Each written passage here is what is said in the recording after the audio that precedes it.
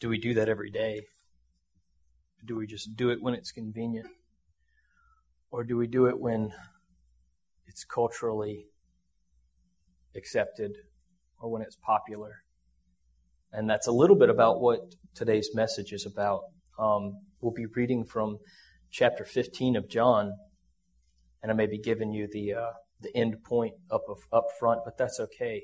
A lot of times the way a lawyer does things in a courtroom, and I know this because my older brother's a lawyer, and this is how he converses with me on every occasion now, is to tell me what he thinks and then prove it in a lengthy argument afterwards. And so the point today would be that we love God because He loved us. And I have trouble getting away from this. You know, there's a lot of different areas of the Bible you could preach on, you could teach on, but I feel like this is where God has staked me down at. And it may be because I spent a lot of my years being a Christian but not loving God. And so it's heavy on my heart to be someone who loves God first and to do everything after that. And so this is my core focus. And maybe it's also because I feel like at times I'm not very good at doing it. I'm not very good at loving my God who loved me so much. And so I have to continually remind myself. And so what I tell you today and what I preach out of is a reflection of my own personal life, my own personal relationship with God. But it's also the very admonitions that God gives in His Word towards His children. And it's application that you will need to pray about the Lord, where it applies to you in your heart and your life. In John, we see John chapter 15. If you'd like, you can go ahead and turn there, and you can be kind of proofreading it.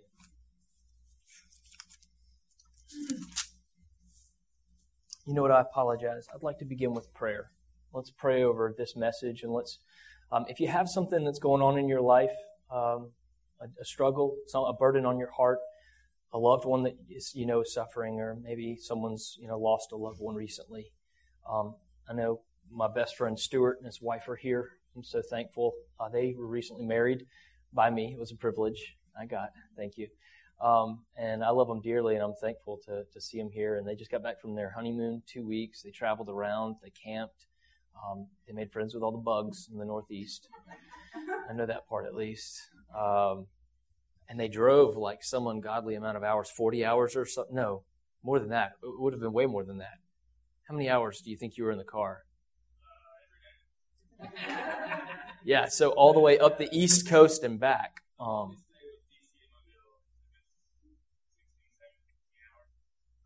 It's a long time. Thankfully, they've got a nice car. It's a BMW, so comfortable driving. So I'm thankful that they returned from their honeymoon safely and that they had a blessed time. And so if you have a praise, something that you'd like to just thank the Lord for, I'm going to open in prayer, and then we'll just have a moment of meditation, of silence, and go to the Lord with those needs. Our gracious God, our Lord and our Father, we do thank you for this time as we come to you, to your throne room, Father, and we just lift up who you are, God. May we better perceive the person of God through your word today. May we better see ourselves in your kingdom, God, and how you have destined all of these things, these occurrences in the word and in this world for your glory and for our benefit, Lord. Jesus Christ, you are our benefit, and we thank you for being that which is love, and how in your great love for man, you saw fit to condescend to our level, to come and to be like us, to be one with us. Even though you are so much greater than all of us, you have a heart for man. And as we study that today, Lord, I pray that you would open our hearts to better know your love for us, and that we would love you better. Father, as we lift up needs and prayers and requests and praises now, Lord, would you hear us and bless us through your Holy Spirit? I do ask this.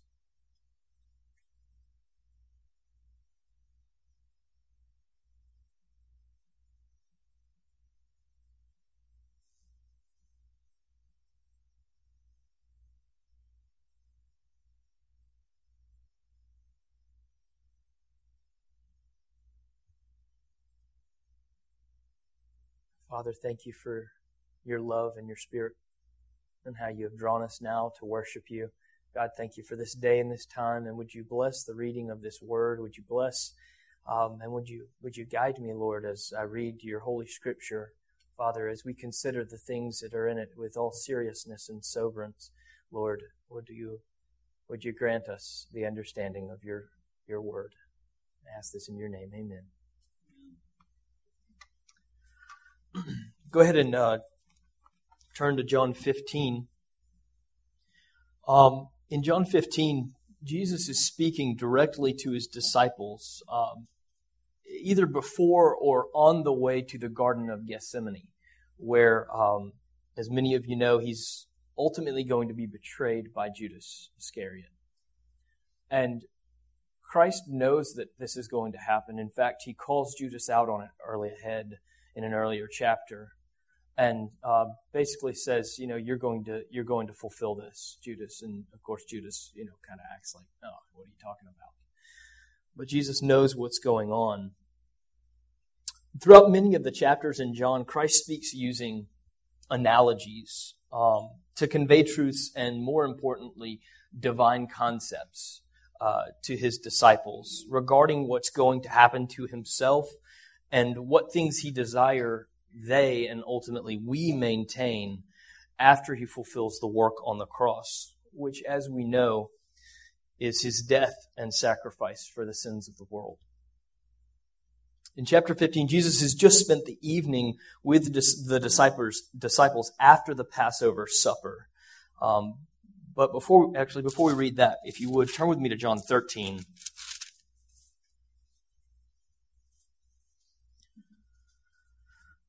I want to quickly read a passage from this and sort of set the stage for what Christ will speak about in chapter 15, beginning in verse 1, and we'll read through verse 1 to 8. And this is important because this shows the relationship of God with man, and this shows Christ's ministry to his people. Now, before the feast of the Passover, when Jesus knew that his hour had come, that he should depart from this world to the Father, having loved his own who were in the world, he loved them to the end. And supper being ended, the devil having already put into the heart of Judas Iscariot, Simon's son, to betray him, Jesus, knowing that the Father had given all things into his hands, and that he had come from God and was going to God, rose from supper. He laid aside his garments, took a towel and girded himself. After that, he poured water into a basin and began to wash the disciples' feet and to wipe them with the towel with which he was girded. Then he came to Simon Peter, and Peter said to him, Lord, are you washing my feet? Jesus answered and said to him, What I am doing to you, you do not understand now, but you will know after this. And of course, Christ is speaking ahead. He's looking ahead at what he's going to do. Peter said to him, You shall never wash my feet. Jesus answered and said to him, If I do not wash you, you have no part in me. Our God humbles himself to the point. He loves his children so much that he does this humiliating act, really. People that washed other people's feet were servants, or lower than servants, slaves. And here Christ is coming to his disciples. This is an ultimate act of love, of how much Christ loves his children. And in chapter 15, we see that, you can go ahead and turn back there, and the main point I'm making is that if we're not abiding in Christ's love, then he has no part in us. We have no part in him. And that's extremely important. This is a difficult thing to face because this challenges each and every one of us to actually be Christians. Not just to say, yeah, Jesus, Bible, God, I was baptized, I confessed, I said a prayer. But this hits at the very importance of putting the feet on the road and living the life of a Christian and being that which God calls us to be. And so now we'll read chapter 15, verses 1 through 12. And Jesus uses a picture here of a vine and the vine dresser. And Jesus says, I am the true vine. My Father is the vine dresser. Every branch in me that does not bear fruit, He takes away. And every branch that bears fruit, He prunes, that it may bear more fruit. You are already clean because of the word which I have spoken to you. Abide in me, and I in you. As the branch cannot bear fruit of itself unless it abides in the vine, neither can you unless you abide in me. I am the vine, you are the branches. He who abides in me and I in him bears much fruit. For without me you can do nothing. If anyone does not abide in me, he is cast out as a branch and is withered, and they gather them and throw them into the fire, and they are burned. If you abide in me, and my words abide in you, you will ask what you desire, and it shall be done for you. By this my Father is glorified, that you bear much fruit, so you will be my disciples. As the Father loved me, I also have loved you. Abide in my love. If you keep my commandments, you will abide in my love, just as I have kept my Father's commandments and abide in His love. These things I have spoken to you, that my joy may remain in you, and that your joy may be full. This is my commandment, that you love one another as I have loved you. There's a whole lot there. There's so much you could teach on. I mean, you could pick one couple of verses and just spend all day there. But the main focus of this verse is Christ's love for us and our love for Him, abiding in that love. If we look at chapter 13, you see that picture there of Christ loving us so much because He's abiding in the Father's commandments in chapter 13. He's explaining to them, there's something I'm going to do. This is going to be a really hard thing. But I love you this much that I'm going to follow my Father's commandments. He knew what He had to do, and He mentions it in chapter 13. There's something He's going to do. When Christ says in verse 1, I am the true vine, we stop right there. That automatically says there's a false vine. Christ is the true vine. There's a false vine. Now, as Christians, we need to take examination of ourselves. As professing Christians, we need to take examination of ourselves. Am I abiding in the true vine, or am I abiding in a false vine? Christ would have no reason to say, I am the true vine, unless there be a false vine. He would not need to make that statement. And so when He makes that statement flatly like that, it should cause us to say, well, what is the true vine?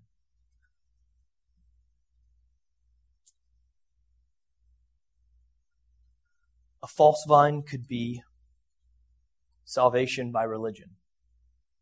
A false vine could be keeping or doing good works and assuming because you're a good person that accomplishes what is righteous before God.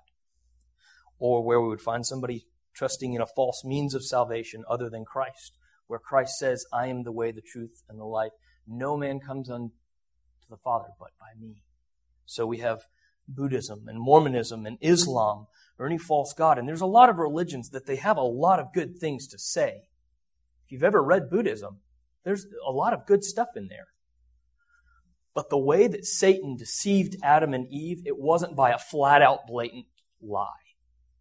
It was a lot of good truth. But he deceived them with just enough lie to make them sin. And that was what got them in big trouble with God. He told them things like, you'll have the knowledge of God. You'll know all things like He knows. Well, do you think it's really great that we know about all the horrors that go on in the world? Because before eating of the tree of knowledge of good and evil, Adam and Eve had a clear conscience. They didn't need to know about rape. They didn't need to know about murder and suicide. That wasn't necessary. What benefit did that give them? But they would know all things, just as God knew all things. Here Satan tempts them, and they partake. And we see the fall of man, obviously.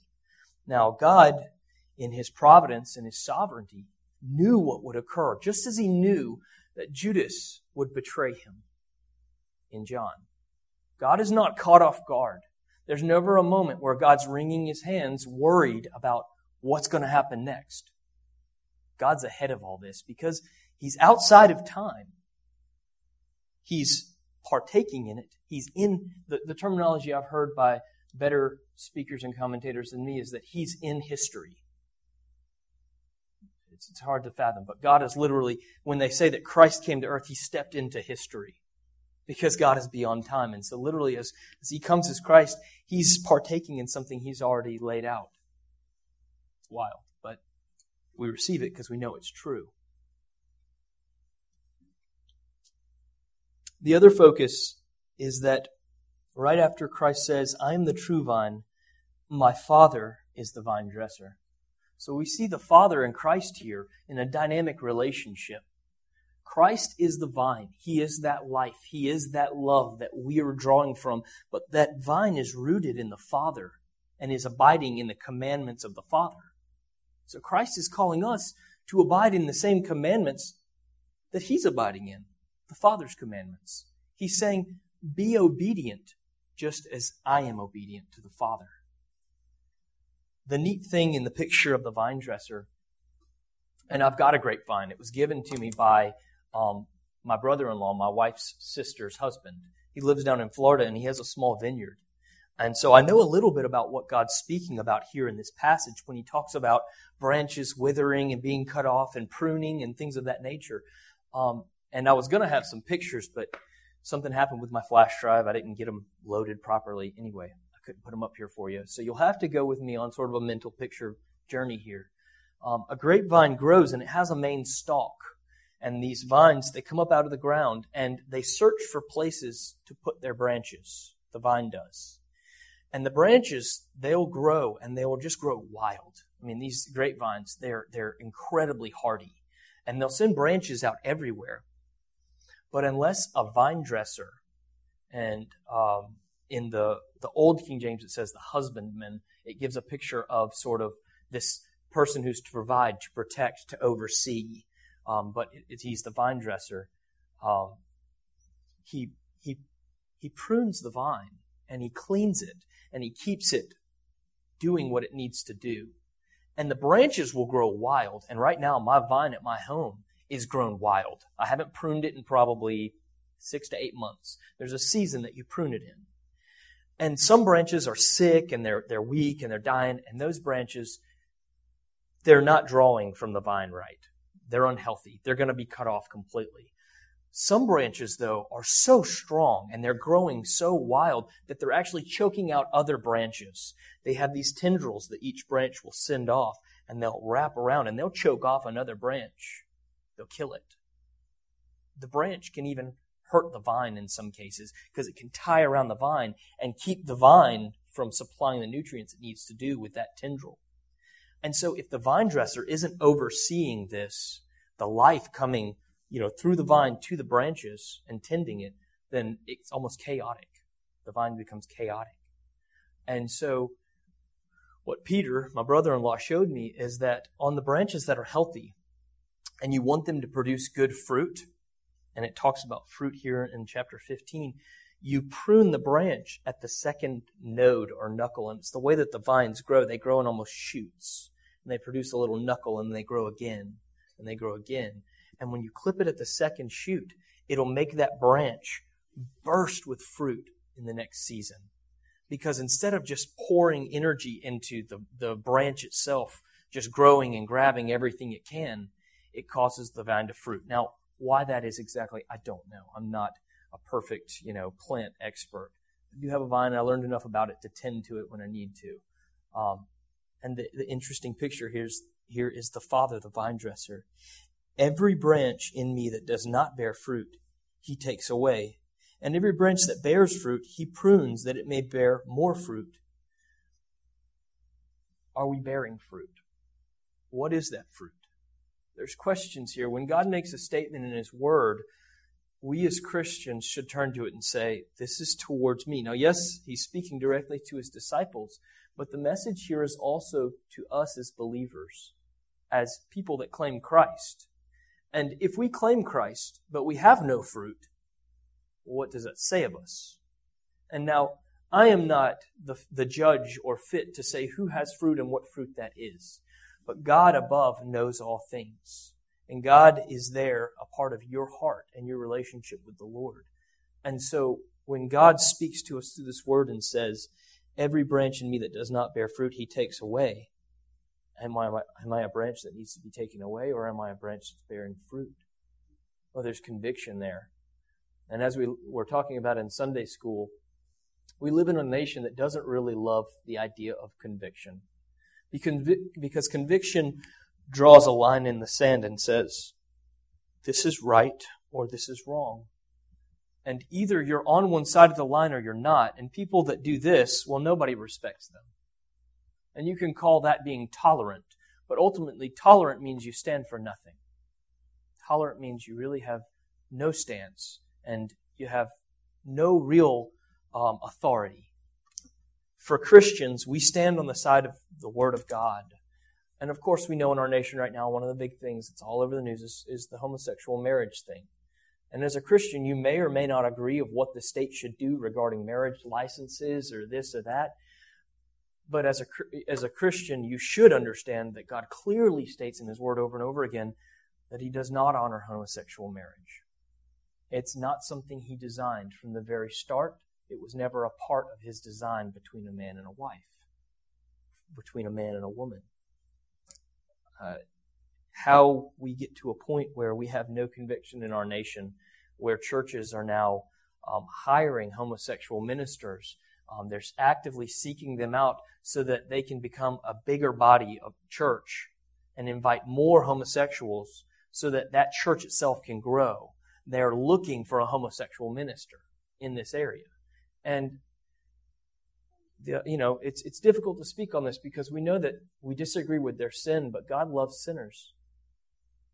So as Christians, are we abiding in the love of Christ towards them? Are we judging them as completely lost and unreachable because they're living in a blatant sin? Or can God work in their heart? Can God change them? Or are they a branch that's completely cut off and cast out and burned, as the word gives here? That's not for us to judge specifically. God is the vine dresser. Christ is the vine. We are called as Christians to love one another, as it said here at the end, the last verse. My joy may remain in you. That immediately reminds me of what Stu was telling me when he got back. He met someone on his trip that had an inherent joy for the Lord.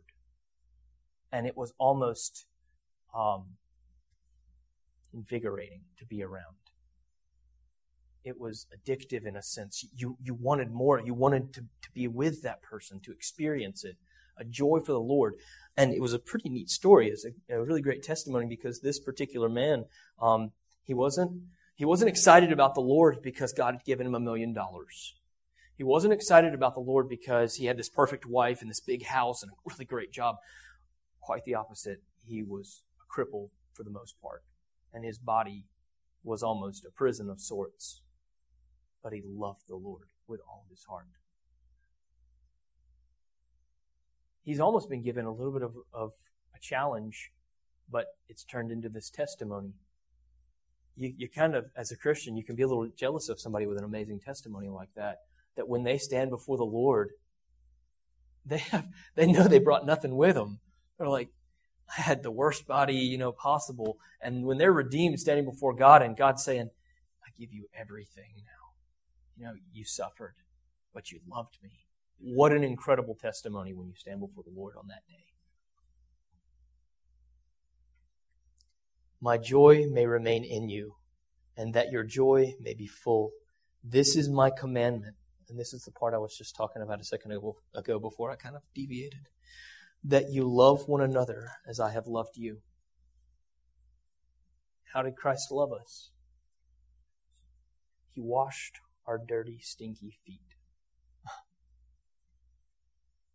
God, the one who spoke into existence. In John 1, chapter 1, and I'll read it just real quick for you. In the beginning was the Word, and the Word was with God, and the Word was God. He was in the beginning with God. All things were made through him, and without him nothing was made that was made. In him was life. You remember that vine that carries the life, and we're the branches? And the life was the light of men, and the light shines in the darkness. The darkness does not comprehend it. How much power does it take to speak into existence our universe? Because God the Father spoke through Jesus the Son, at the time known as the Word. Let there be light.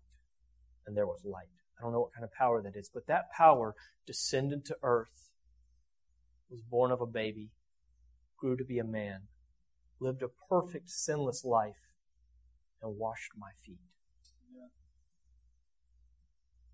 And it just makes me think about the times that I wanted nothing to do with God.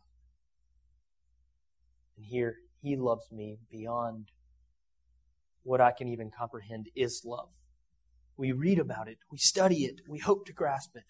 And I pray that that is always our goal, our journey as Christians, moving forward in our relationship with God. It's never a point where you state, Jesus, I believe you're Jesus. I believe you died on the cross, and you died for my sins. And I want you to be my Lord and my Savior. Amen. Okay, I'm done. I'm going to go home now, finish that part. That's an important part, that confession, that you recognize, that you repent of sin, that you come to a relationship with God. But that's the beginning. I think about Stu and Becky and their beginning as a husband and wife. You haven't all of a sudden arrived. And I feel, I've been married 3 years. And I think now how I've got so much, I could do so much better. And that's our relationship with the Lord. That's our relationship as a husband to a wife. That's our relationship with Christ. There's things I can do better, Lord. Please help me do them. Forgive me when I mess up. I look at my wife and I think, I'm sorry for all the times when I stress you out and frustrate you. Forgive me when I mess up. I need forgiveness.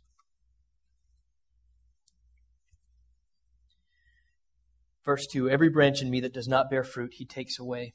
And every branch that bears fruit, He prunes, that it may bear more fruit. God wants us to bear fruit.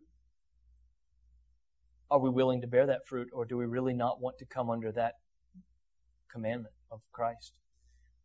Are we afraid of what it would take to bear fruit? You know what it's like to be pruned? The branch, I promise you, does not want to be cut. It wants to just keep doing whatever it does. It doesn't want to be halted. It takes a hard, sharp instrument and you cut the branch. But what is produced from that branch, and we can maybe call that cutting, that pruning, the difficulties of life, the hard things that come our way, it produces fruit. That fruit is not of the branch. The fruit is of the vine. The fruit is of the vine dresser. Without the vine dresser and the vine, the branch is just a branch. We have to be abiding in Christ. You are already clean because of the word which I have spoken to you. Abide in me and I in you, as the branch cannot bear fruit of itself. Unless it abides in the vine, neither can you unless you abide in me. I am the vine, you are the branches. He who abides in me, and I in him. God's making a point right there. We need to have a relationship with God. We need to have Christ in us. Yes, we're abiding in Christ, but Christ, as a believer, is also abiding in us. Bears much fruit, for without me you can do nothing. You don't do some good things. You don't do a few here and there. You don't hit and miss. You do nothing. You may think you've done something, but if you did it without abiding in Christ, you did nothing. I did about 21, 22 years of nothing. Sure, I was a baby, infant through some of those.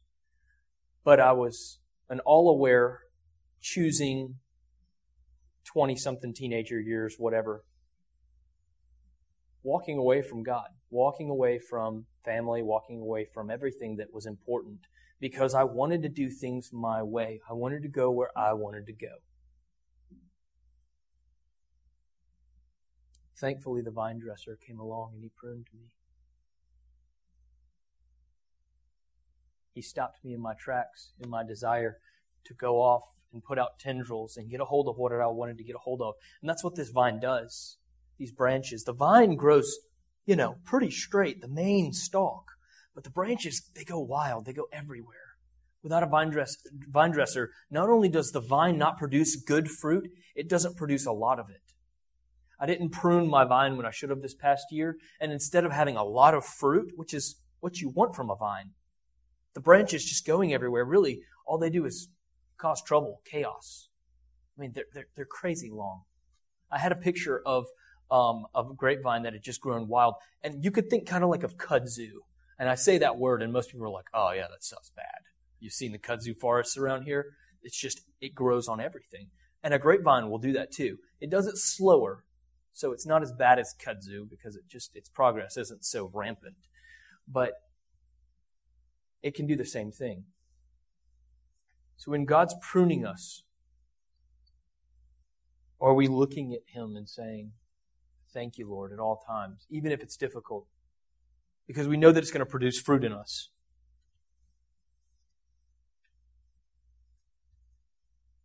If anyone does not abide in me, he is cast out as a branch and is withered, and they gather them and throw them into the fire, and they are burned. If you abide in me, and my words abide in you, you will ask what you desire, and it shall be done for you. It's a pretty awesome promise.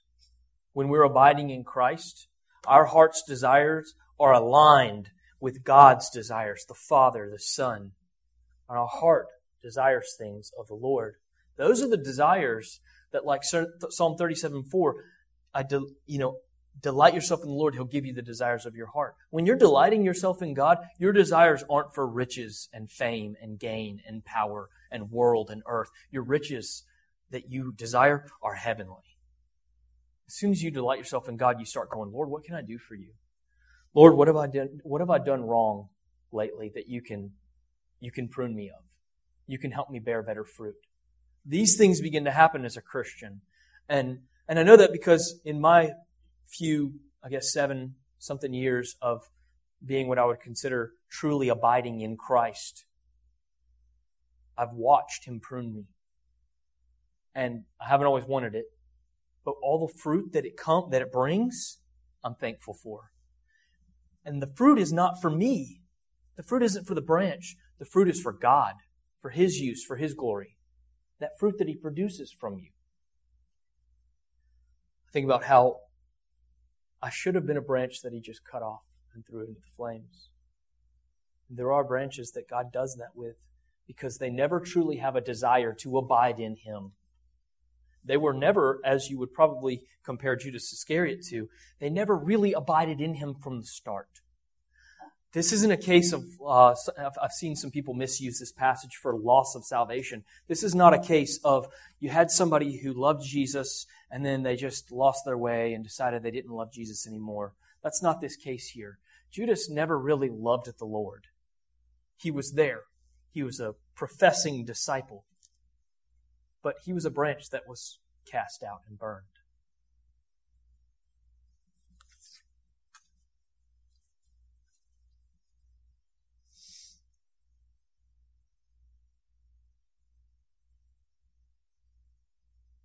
The vine dresser is taking two actions on the branches in verse 2. Fruitless branches are removed while fruitful ones are pruned.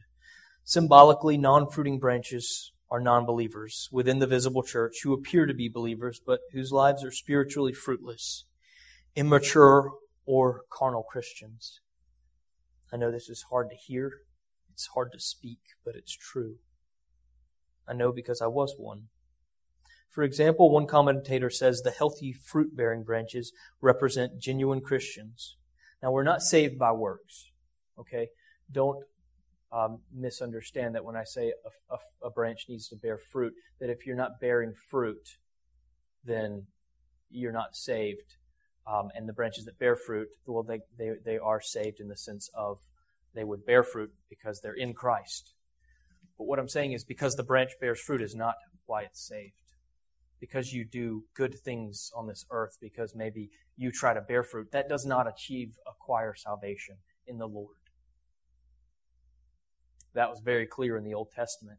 The Jews, throughout most of their history, attempted to please God by keeping the law, by keeping works. And they were never able to really please God because it was a heart aspect. They didn't desire to be close and love God. Now, there were some that were, but as a whole nation speaking, they rebelled against God very often. Fruit really is the only possible validation that a branch is abiding in the true vine. And not to say that I'm a judge of that fruit, but if you see fruit from someone, spiritual fruit from them, it's a pretty good reference that they have a relationship with the Lord. Simple point being, we don't please God by acknowledging Christ, yet continuing to live a life with an unchanged heart, never bearing any fruit or growth.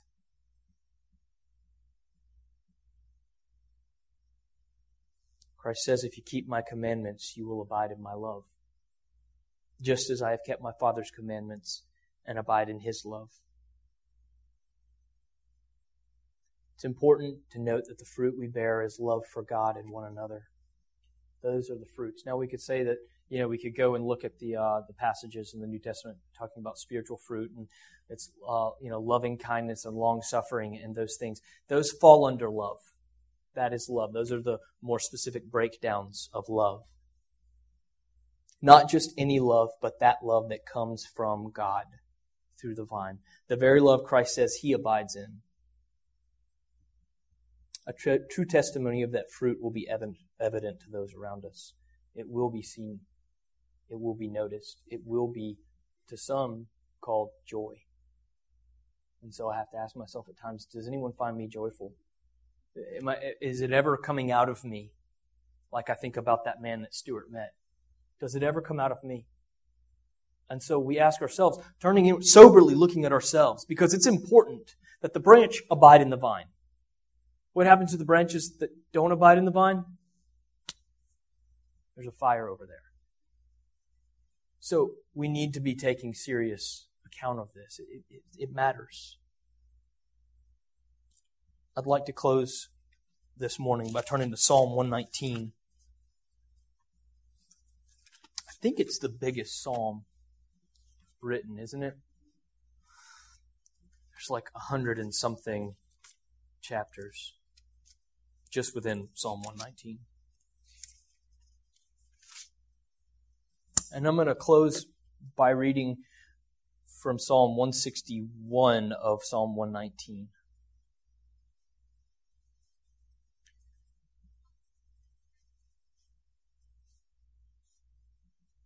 It doesn't get much clearer than this from God's Word. You can't read it and get any clearer than this. The hard part isn't reading it. The hard part is doing it.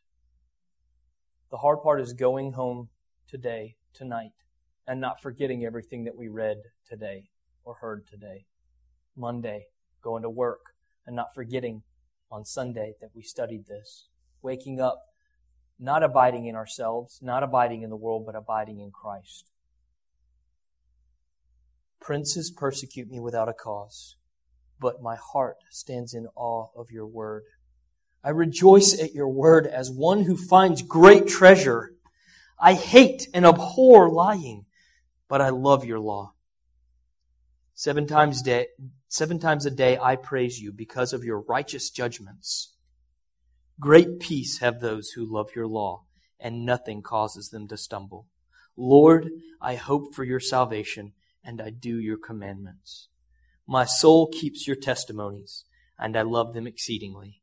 I keep your precepts and your testimonies, for all my ways are before you.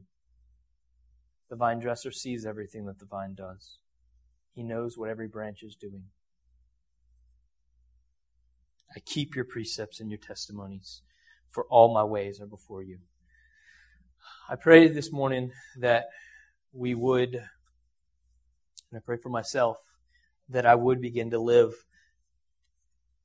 more conscious of the vine dresser in my life, and that all my ways are before him. and that I need to continually abide in the vine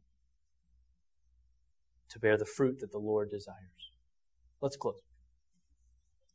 Our Father, we do thank you for this time. I thank you for this word, Lord, this convicting scripture that reaches into my heart and shows me the times that I fail you and the areas that I need to grow better. And honestly, Lord, I believe that your pruning hand needs to continue doing its work in my life.